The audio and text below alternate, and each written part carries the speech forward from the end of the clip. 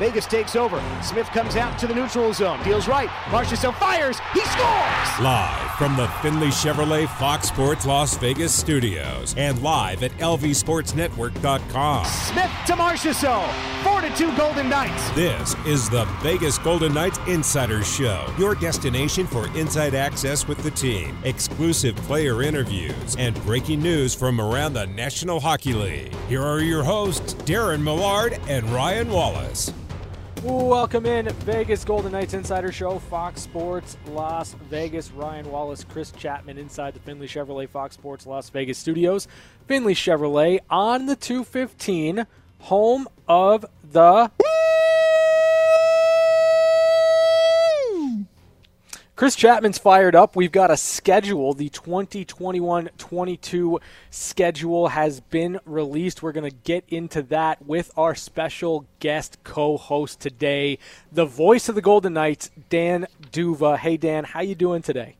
Ryan, and should I say Ric Flair or Chris Chapman back there? That is very impressive. Very impressive as always, Chapman. Very good. Thanks, Dan. I appreciate that. How you guys doing? It's been a while. It has been a while, and I guess we can probably start there and just kind of catching up with you, Dan. What have you been up to since the end of the season, since Game 6 against the Montreal Canadiens? Well, first of all, it was just a great run, and like so many Golden Knights fans, and you guys, I'm sure, not ready for it to be over. You know, when that goal goes in overtime in Montreal, it's a strange feeling to wake up and not be preparing for another Golden Knights game broadcast.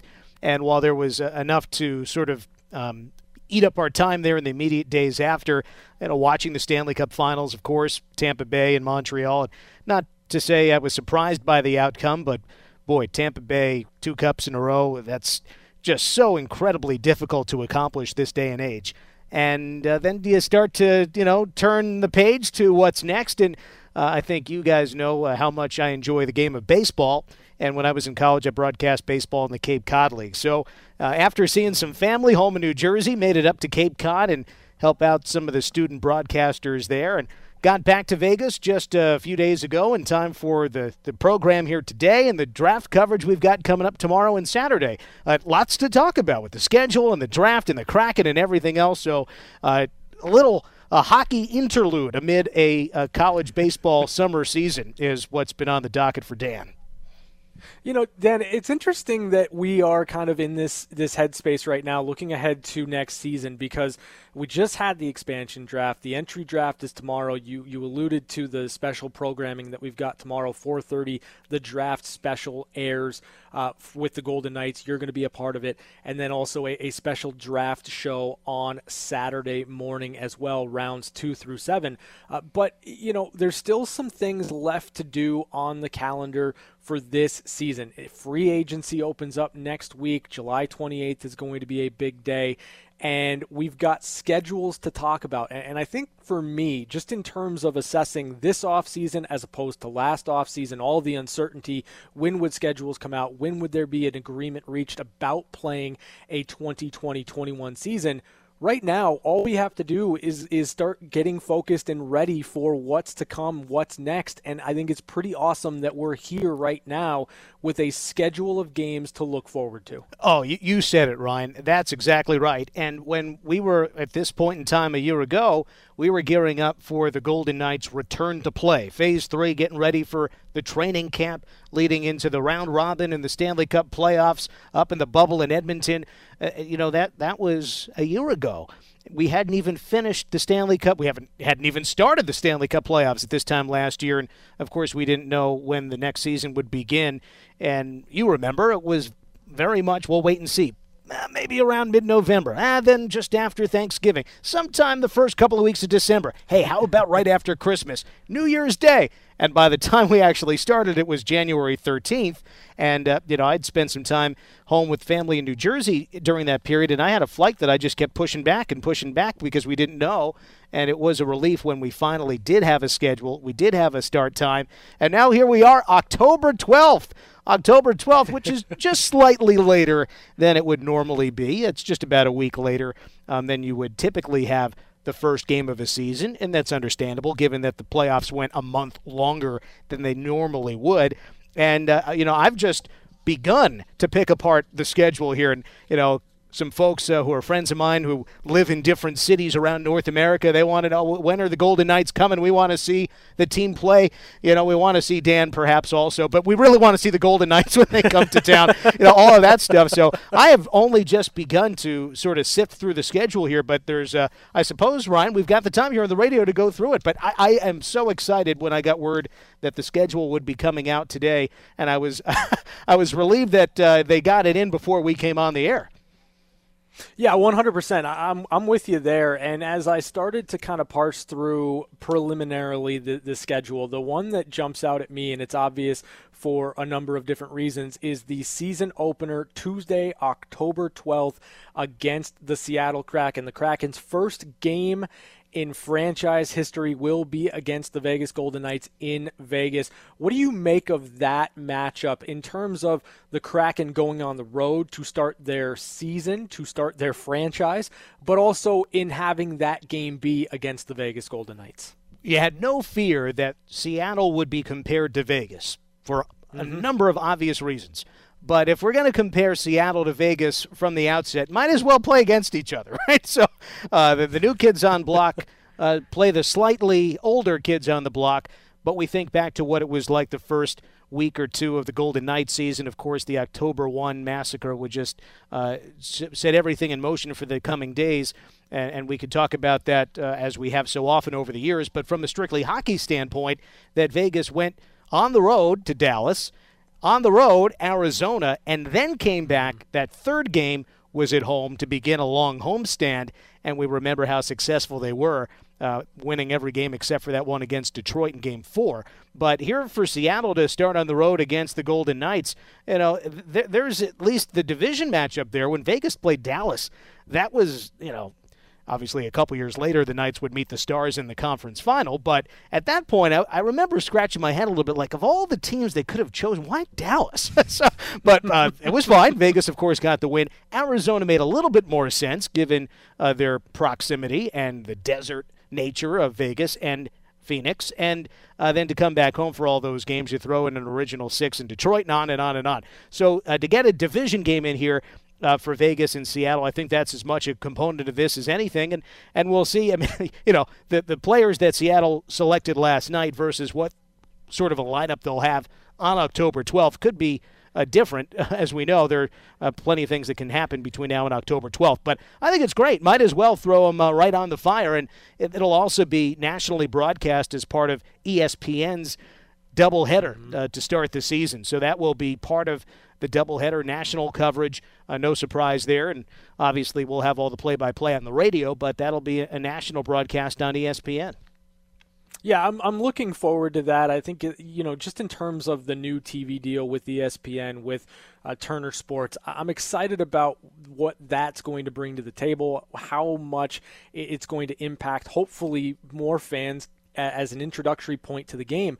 But, for me, for the Golden Knights to be a part of that first broadcast, I think that's going to be very special. And it'll be cool to see Vegas and Seattle on the ice together and kicking things off the way that it should be. The second date that jumps out to me, especially in October, is October 22nd versus the Edmonton Oilers.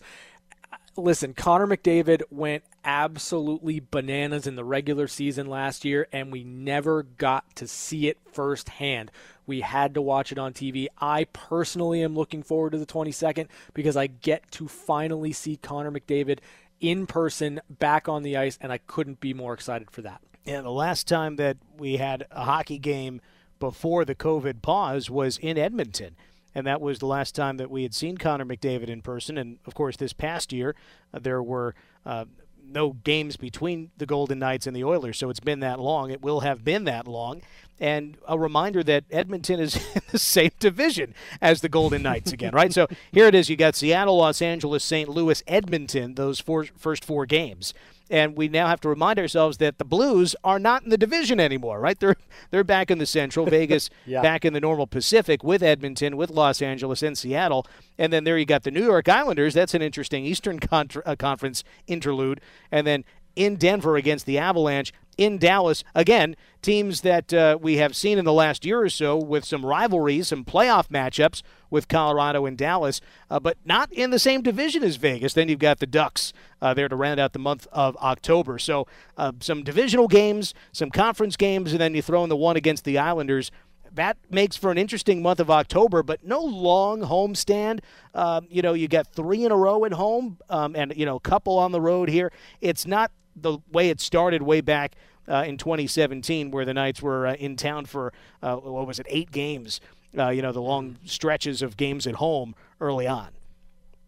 Yeah, you're absolutely right. And, one thing that I was kind of hopeful would be a carryover from the 2020-21 season into this upcoming season would be the homestands, right? The two games in a row against the same opponent. As I'm looking through the schedule right now, it doesn't appear that is a direction the NHL went. I was hopeful that it would because I thought that it kind of gave a little bit more in terms of some rivalries at times, and I do think that it cuts back a little bit on that travel. But when you've got 32 teams and you've got as much travel that's happening in the NHL in a regular season, I just don't know logistically if it was something that was workable. There's a few things here. First of all, I'm disappointed that those series did not continue into the schedule this year. I remember talking a couple years ago with Jonathan Toews of the Chicago Blackhawks, who had been advocating for more series scheduling. And as the Chicago Blackhawks leader, he was thinking about how much travel that team does, and that's where he's spent his whole career. But you think about Chicago, it's centrally located. They can get everywhere pretty easily. That's true. But the schedule makers, in essence, take advantage of that. So they don't have prolonged homestands. They just do a little bit more jet setting out to Winnipeg for a day. Then they come home, but then they go out to New York for a day. And then they come back to Chicago. Rather than, say, when Vegas goes east, there's this one stretch here where they'll go on the road and play in Toronto, in Ottawa, in Montreal, in Detroit. That's sort of a northeast run. Chicago doesn't have trips like that, typically, because of where they're so centrally located. That makes it more miles. Really, it's more flights that teams in the middle of the country have to take. And so it was Toews who had brought up this idea of series. And you think about baseball, how series, you get a team settled in the same town for a few days. And I can tell you just from personal experience this last year, to go to St. Louis and rather to go in just for a night, broadcast a game, hop on a flight, and then you're off to the next place. It was a lot more comfortable, and I felt that I could really find some grounding to be in the same city for a few days. You get a lay of the land. You get to talk to the reporters, the broadcasters, to the players and coaches. We hope to be back in the locker rooms, of course, to have that access again, which we all had on Zoom this past year. But again, I think the idea of a series from that standpoint, the rest and less travel, the players, I would imagine the large majority of players would prefer that. From a hockey standpoint, you would think that if you play the same team a couple of times in a row, it fuels the rivalry. It fuels the anger between two clubs. It's sort of like Act 1 and Act 2. Well, here Vegas won, the first game in St. Louis 5-1. How do the Blues bounce back in Game 2? It sort of takes something away if you don't have that second act. If you only play the Blues once and then you don't see them again for 2 months, as an example. So I thought from a hockey standpoint, it made a lot of sense too, along with the health of the players, saving money on airplane travel. And then thirdly, I suppose the counter-argument from a team standpoint would be, let's say you're the New Jersey Devils and you're not very good, and the Pittsburgh Penguins are coming to town, and as a Devils fan, you maybe only go to a handful of games a year, and you want to see Sidney Crosby. Well, if Crosby's coming to town and he's playing on Friday night and Sunday, you're only going to go to one of those two. But maybe if the Penguins come back a couple months later, well, then maybe you'd see him, that second time around as well. That's sort of the logic, I think, that the teams have. I'm not sure I buy into it. So that's my personal opinion on the series. I think it was great, whether it was a team coming in for a couple or for us to travel to a particular city. I think there's only one instance of that actually occurring where the Knights will play in the same place for more than one day, March 30th and April 1st in Seattle. That's a Wednesday and a Friday. As far as I can tell, it's the only road city where the Knights will play more than one game without having to go someplace else. Yeah, I'm a big fan of the series, too. I feel like it was something about last season that really, really clicked for me just in terms of my enjoyment watching the game. And you mentioned that second game of the series where you had an opportunity. If you lost in game number one, you come back with a little bit different edge, and I thought it really did progress the hockey forward. But I do want to circle back to one of the games you mentioned in November, and that's November 6th at Montreal inside the Bell Center. The first time the Golden Knights will travel to the Bell Center since losing in Game 6 of the Stanley Cup semifinals. Are you excited about that semifinal rematch? Oh, yeah. I simply hope that when we go to Montreal that it is in a condition that allows us to go and enjoy Montreal. Because when Gary Lawless and I were there, and of course when the team was there for the third round series, we were essentially sequestered in the hotel. We could go to the arena on NHL shuttle buses and back to the hotel and nowhere else. And one of the great pleasures of traveling with an NHL team is enjoying the city you visit. So from that standpoint, yes, I look forward to going to Montreal in November. The weather should be nice enough still on November 6th that you could still enjoy the city. Again, hoping that everything goes well in terms of health. But from a hockey standpoint, I also hope that that building is full, because while there were 3,500 fans in attendance permitted inside, we were locked inside the arena for a while after the game because there were tens of thousands of people on the streets of Montreal. You know how much they love the team there, and who knows how the season will start. But you would imagine the hopes are buoyed by how far they got this year. Carey Price, managed to turn back the clock a little bit. Who knows how good he'll be. It was a lackluster regular season, great in the playoffs for Carey Price.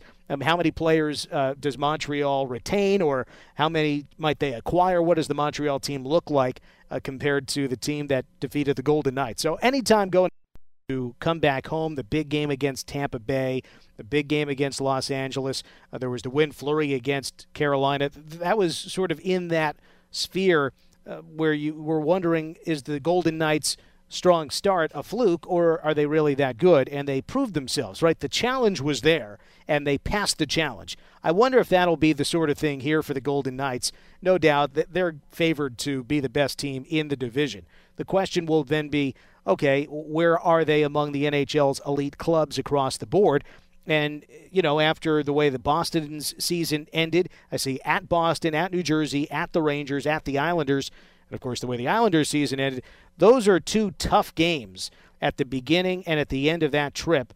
Then you come home and look out, here come the Tampa Bay Lightning, the two-time Stanley Cup champions, and then you've got obviously you got the Christmas break in there, and you play Colorado right after the Christmas break. So, and then you've got a few other divisional games. Like, that'll put the spotlight on beating the Kings, the Ducks, those clubs that are, still in the, the rebuilding mode. Who knows how further along they might be at that point. We tend to kind of just say, the Kings were not very good. The Ducks were not very good last year. Well, by December 23rd, the Kings could be quite different. The Ducks could be quite different than how we remember them from way back in, let's say, April or May of 2021. So anyhow, I think that you're right to point out that stretch in the schedule, especially when the Tampa Bay Lightning come to town. I still think of that 4-3 game Shea Theodore scores in the last few seconds. That still stands out to me as one of the best regular season games in Golden Knights history, because Tampa was the best team in the NHL at that point, and Vegas beat them. And then you think about what Tampa has done in the few years since, had the great regular season, then the first-round sweep loss against Columbus, and then since then, 2 Stanley Cup championships. I think that is going to be a barometer for any team, and we'll see if the Lightning are still as good, regardless of what the roster looks like for the Bolts. Anytime that anybody plays Tampa Bay, it's going to be a measuring stick. Yeah, I think you're absolutely right, and you look to the team that won it. You look to how you can match up against the champions, and when anytime you have an ability to go one-on-one against the Tampa Bay Lightning this season, it's an opportunity to prove just exactly what type of team you are. And for the Golden Knights, a team we expect to be very, very good next season, a team that we expect to be the class of the Pacific Division, surely, they're going to want to establish themselves as one of the elite teams in the league. This seems like a good place to pause for a moment. When we come back, we're going to get through the rest of the schedule. We're also going to play a little bit of a game with the Seattle Kraken. If you were a fan, think about this. If you were a fan right now, whose jersey would you get? Which player selected last night would you put on your first Kraken jersey if you were a fan? We're going to get to that. We're also going to bring in Ryan Clark of The Athletic. He covers the Seattle Kraken. We're going to get a boots-on-the-ground idea of what it was like last night at the expansion draft. All that coming up next on the Vegas Golden Knights Insider Show, Fox Sports Las Vegas. We're back to the Vegas Golden Knights Insider Show on Fox Sports Las Vegas, 98.9 FM and 1340 AM.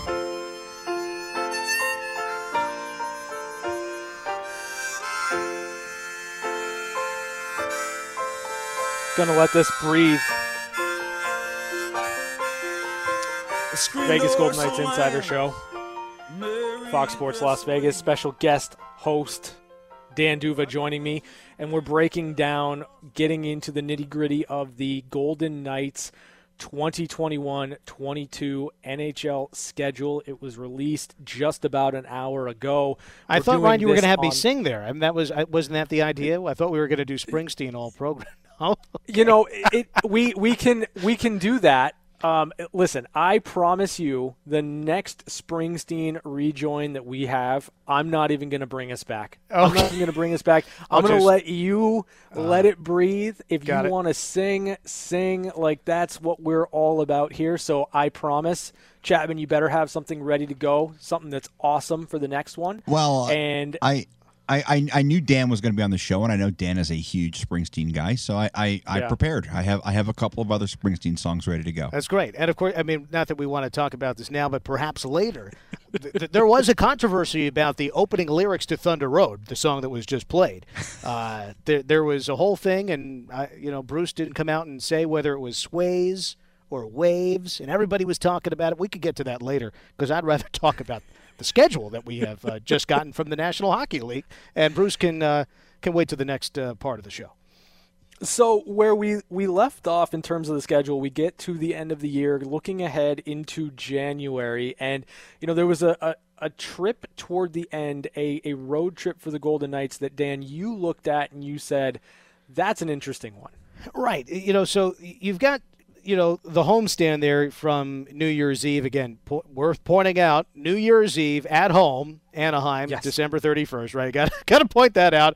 But then another home game on January 2nd. So New Year's Day is a day off, so a recovery day in there, I suppose. Back at it on Sunday the 2nd, and then continuing a homestand, Nashville, and then the New York Rangers. And it's funny to see how there are some opponents or some trips that pop up on the schedule regularly. Granted, it's only year 5, and year 4 was quite strange, but like the Rangers there on January 6th, it was January 8th that they came to Vegas in 2018. The trip that you mentioned when they go to Washington, Carolina, Florida, Tampa Bay, that's a similar kind of swing as we have seen, and similar time of year as well for some of these trips. It's kind of neat, and you sort of get in the habit of knowing when a certain team is going to come to town. Like, as a kid, I knew that, like, the Harlem Globetrotters always came to the Meadowlands around my birthday in February, right? It was like, you circle that on the calendar. It's like, if you're a Rangers fan and you live in Las Vegas, or perhaps you're a former Rangers fan, but you still want to see the Golden Knights beat up on the old club, you know that the Rangers are probably going to be in Vegas sometime in early January, and there it is. And then if you feel like heading from, the colder climates, if one is so inclined, and you want to see Vegas down south on the East Coast, there you go. Head to Sunrise and head to Tampa and see the team down there in Florida. And we remember, like, they played in Carolina just after having played just after the bye week. It was Boston before the bye week, and then Carolina after the bye week. So just some interesting threads through the first few years, some similarities, so to speak. But that'll be an interesting trip because, again, like I talked about a few moments ago, when the Knights have that trip, Boston, New Jersey, Rangers, Islanders, it starts and ends with some pretty good teams. And this trip in late January, similarly, starts with Washington, ends with Tampa Bay. So you start and end with the tough teams, puts a little bit more pressure on winning those games in the middle of the trip. Yeah, it absolutely does. And when you look at the Carolina Hurricanes and the Florida Panthers and the step that Florida took this season to becoming one of those teams that I think belongs in a playoff race, playoff consideration, for sure. That four game stretch is going to be a difficult one for the Golden Knights toward the end of January, and then it sets up Vegas coming home for a game in February 1st against the Buffalo Sabres. And then I think the event that we're all kind of really looking forward to in the regular season, the All-Star Weekend at T-Mobile Arena. That will be Friday and Saturday, February 4th and 5th. And I can't really accurately express how excited I am to be in and around this city for an NHL All-Star game. I think that the energy is just going to be through the roof. Yeah, I've been to one NHL All-Star Weekend. It was the year that it was held in San Jose, and the Golden Knights' lone All-Star that year was Marc-Andre Fleury. And it was also the year they experimented with the NHL data tracking stuff, and there was a whole separate broadcast where that data was thrust upon the viewer in a way it was not on the normal broadcast. So I remember seeing, some of that and how NBC was orchestrating that data, getting to see the separate TV truck and talking with some of the people who were orchestrating that. But just to be around a hockey event that I was not doing the play-by-play for, that was strange. I remember sitting, in sort of a media area not too far from where we normally call the games, but just sort of looking around like, wow, I don't have to do anything right now. I could just watch. I don't have to talk. That was strange. But it is neat, Ryan, and you know this from all the different events that have been part of the Golden Knights' young history, because Vegas has been all over the place with the Stanley Cup Final and other events that have taken place here. When the hockey world descends upon your city, there is no shortage of interesting characters that pop up, such is the case at All-Star Weekend. And I think that while maybe some destinations are not as clearly sought after as others, I think a lot of people will be happy to come to Vegas, right? So that'll be fun. Yes. That'll be fun. We'll see who makes the team, right? That's the special thing, the hometown All-Star. And Marc-Andre Fleury has been a regular presence for the Golden Knights at All-Star events, and whether it's he or someone else from the Golden Knights, that gets a lot of attention when you're the host team. And normally the host team gets its share of All-Stars, maybe more so than it would if it were not hosting. So we'll have an eye on that too. Yeah, it's going to be an interesting weekend, one to definitely circle on your calendar and look forward to. And then there's a break in the action for the All-Star weekend and then the 2022 Olympics. Now, there's still some things to be ironed out as to whether or not NHL players will be at the 2022 Winter Olympics, but the break is in this schedule, so the Golden Knights wouldn't return back to action until February 25th at the Arizona Coyotes and February 26th at home versus Colorado. Yeah, and it's important to note, I think, that what we learned in the last year and a half, the schedule as it is released can be changed. And yes. I'm not suggesting that it is going to change, Ryan, but like in the old days, okay, if the schedule is out, the schedule is out. And barring like a supreme weather event that forces travel to be curtailed, no games get postponed, no games get rescheduled. There's no significant movement. But I sure hope that the NHL players participate in the Olympics. That's my personal opinion.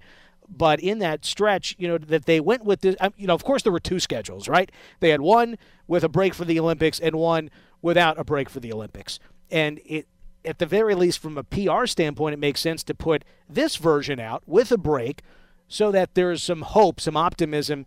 I think it's a little bit of a signal that there is, it's leaning that way as opposed to the other way. It would be easier to move games up than to eliminate games. You know what I mean? Like if push came to shove and they had to change here, this is the easier way of adjusting the schedule if they had to move it up, if the NHL athletes don't go, et cetera, et cetera. But, otherwise, it is a strange thing. In the heart of what you consider hockey season, the Golden Knights would play a grand total of 3 games in February. For some casual fans, at least in other markets, you kind of don't even think about the National Hockey League the first couple of months. Not in Vegas, obviously. Everybody here seems to be on board from the first time they dropped the puck at a scrimmage at rookie camp. But, for some markets, it really doesn't come around until February that you start to see, all right, who's in the playoff picture, who's not, and that it would kick in February 25th. And therefore, the overall schedule doesn't conclude until April 29th. Normally it would be sort of that first 10 days of April. So it does take us a little bit deeper into the spring than it normally would. But that's a few weeks there. I mean, the Olympics are on the other side of the planet. It's not like it's here in the United States or even North America, which means that the travel has to account for the travel over and the travel back and reacclimating, and teams to then sort of have a return to play type of training camp type of thing for a few days. Like you say, the Golden Knights out of that long break, they play Feb 1, which is a Tuesday at home against Buffalo, Feb 25, a Friday in Arizona. So you're going to have the team here for a couple of days, I'd imagine, practicing before that game in Arizona.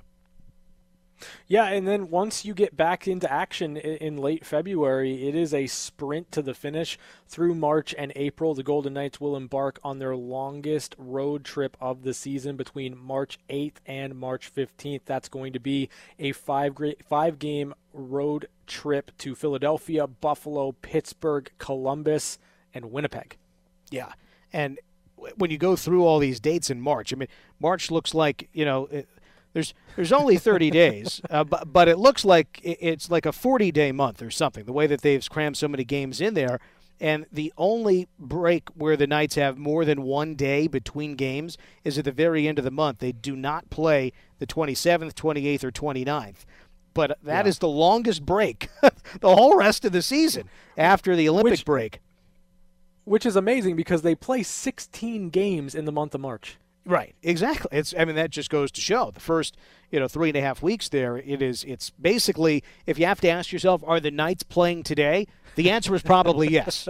That whole stretch there, and the good news from it. You look at some of the home games, and that you are, you don't have any of the big long trips once they come back from Winnipeg. That's the weird one, right? So we were talking a little bit about this off the air, where you've got sort of a normal-looking road trip in Philly, in Buffalo, in Pittsburgh, in Columbus. That would be fine. But then at the end of the trip, they play in Winnipeg. So instead of just being 4 games in sort of the Northeast, sort of Eastern Midwest, then they end up in Winnipeg before coming back home. That's a little strange to cap a road trip with a random game across the border like that, especially one away from the Northeast corridor. So that's the last significant trip. Now, they do have still road games at Minnesota, at Winnipeg, and then, as I mentioned earlier, at Seattle for a pair, at Vancouver, and then they finish the season, with at San Jose, at Vancouver, at Calgary. But the point is, though, that is the last big trip there in the bulk of March. There aren't any long road trips.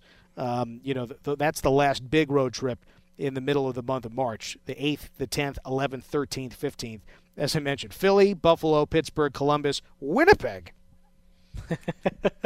And then for the Golden Knights, it is another condensed month in April. It's going to be a lot of hockey in the final 2 months of the season. As you mentioned, Dan, the season for the Golden Knights will conclude on Friday, April 29th against the St. Louis Blues. And for the Golden Knights, that is the beginning of really where their quest starts, and that is the regular season. You know that the Golden Knights are going out there. They want to be one of the best teams in the league, but the quest for Vegas and really where they're going to be measured is in their playoff success, and it'll be interesting to see how they get from October 12th to Friday, April 29th, and how they navigate next season, setting themselves up for hopefully another deep playoff run. When we come back, the Sam and Ash Legal Minute is up next on Fox Sports Las Vegas.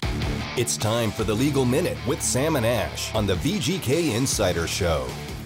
It's time for the Legal Minute with Sam and Ash of Sam and Ash Injury Law, though today it's just Ash, so you know what that means. It's the dream team together again, Ash and Ryan. I love the fact that you and I are building this rapport while Darren Millard is out of the country, because by the time he gets back, he's not going to know what hit him. It's going to be you and me and Sam running the show with Millard on the outside. He'll play catch up. Yeah, 100, I love it. 100%. So before we kind of get into the topic today, I do want to get your take and your thoughts on the Seattle Kraken. Yesterday, a big day, expansion draft for Seattle, and the interesting thing to me going into that event is that we already knew who the team was. We already knew who the players were because of the leaks. Did that kind of sour the experience, you think, for some fans?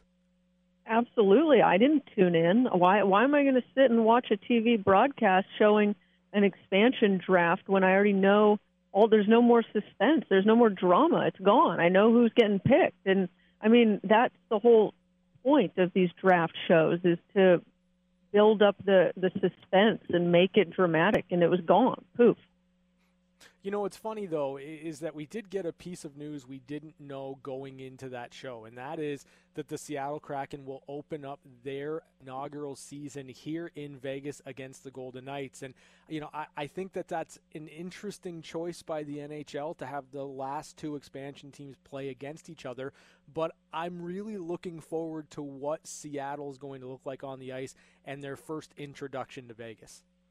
Yeah, I think I'm with you. I like what they're doing. I thought about it and thinking, okay, let's have the two newbies face off. And and also it's Vegas. What other way to welcome Seattle into a league than other than Vegas? So I'm excited to see them hit the ice. I think it's great for the sport. It helps, I think, create new fans. When there's new teams, new hockey fans can join into the party. They don't feel like left out. They don't feel like this forced club where they don't know anything. There's no intimidation. So I like it. I love the fact that we've added a team, and we're hopefully going to increase and add a giant fan base. Yeah, it's growth by the NHL, which is fantastic, but it's going to be interesting to see how Seattle deals with the weight of expectations, because the Golden Knights have been so good since their inaugural season. I'm not sure that the expectation should be the same for the Seattle Kraken as they are right now for the Vegas Golden Knights, or what Vegas has turned those into. Well, I agree. Vegas is an anomaly. If you look throughout all professional sports, and expansion teams are never as successful so quickly as the Golden Knights were in season one and the following few seasons. I mean, we're unique, and so it's going to be tough. I think the Knights have set the bar and the standard and the expectations really high, and it's up to Seattle to create that interest for fans regardless of outcome these first few years.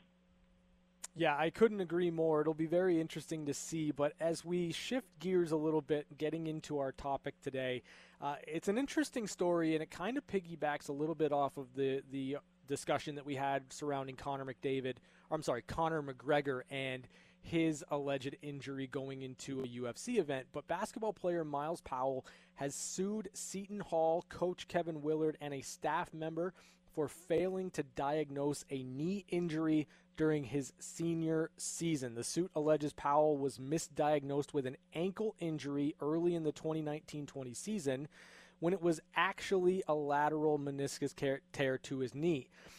What's interesting to me about this is that there would be injections, painkiller injections, so that he could go out and play.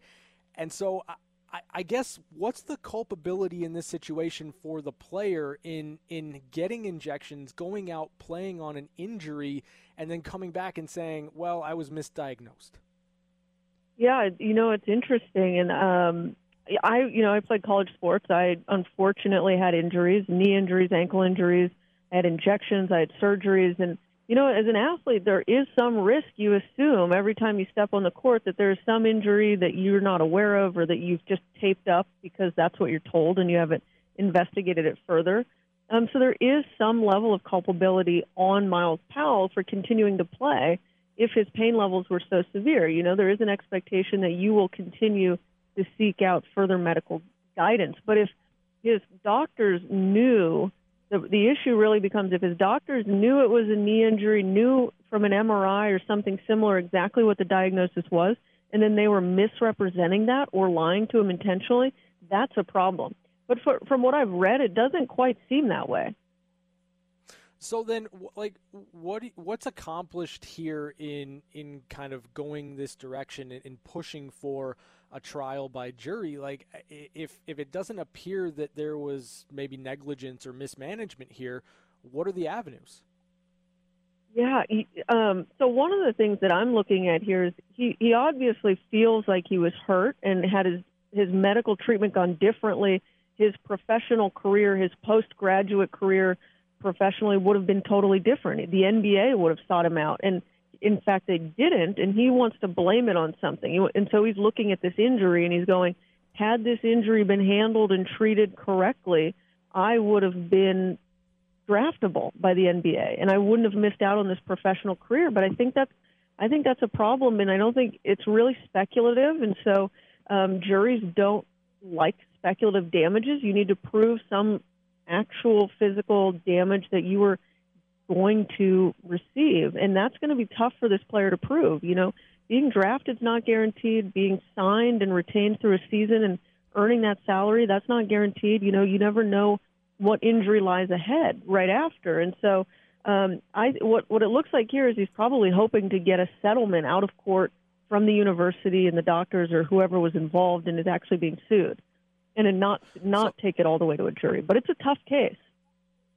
So just in terms of a settlement, like, is it usually something that kind of gets paid out over the course of an injured person's lifetime, or is it more just kind of a one and done type of settlement? Because, you know, if this is an injury preventing this player from playing at a high level, creating an income for himself, is there a better way or one that makes more sense from a financial standpoint?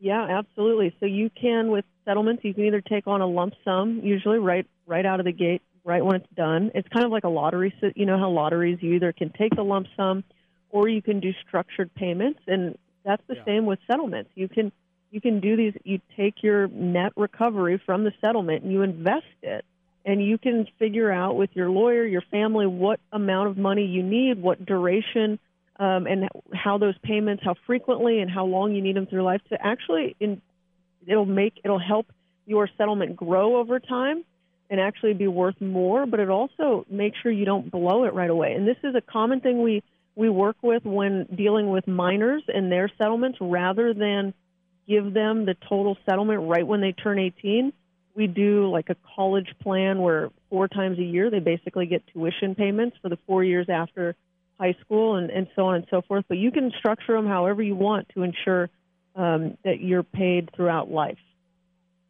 Now, and just one last question that I had as I'm sitting here thinking about this. Are there any differences in terms of the risk assumed by the athlete or what the athlete can kind of determine is worth throwing into a lawsuit because the athlete is a college athlete as opposed to a professional athlete? Are there different rules, different structures for collegiate versus professional athletes? Not necessarily different rules, but it goes back to the provability of his damages. If he was already a professional basketball player and earning, let's just say, the league minimum every year throughout his career for 4 years, and then he gets misdiagnosed and this injury, he plays on it, and it causes him to be out for the rest of his career, now he can point to the jury and say, look, I was making the league minimum for the past 4 years, and but for this misdiagnosis and exacerbation of my injury, I would have continued to make that amount for, let's say, the average span of any NBA player, and that's how you can calculate the damages. Here, he's a college player, and most college players don't go on to the NBA. That's incredibly interesting. Thank you for clearing that one up for me, Ash. Now, I know that if there's someone listening right now, if they are in a situation they need a lawyer, how can they best get in touch with you? Oh, SamandAshLaw.com or 702-820-1234. We're available 24/7, weekdays, weekends, holidays, you name it, we're here. And if you have any weird, off-the-wall, crazy question and you're just not sure what to do, give us a call. Let us help you through it. You don't have to do that on your own. We're here to help. great stuff as always. Ash, thank you so much for joining me here, and enjoy the rest of your night. Oh, you too, Ryan. It's always fun.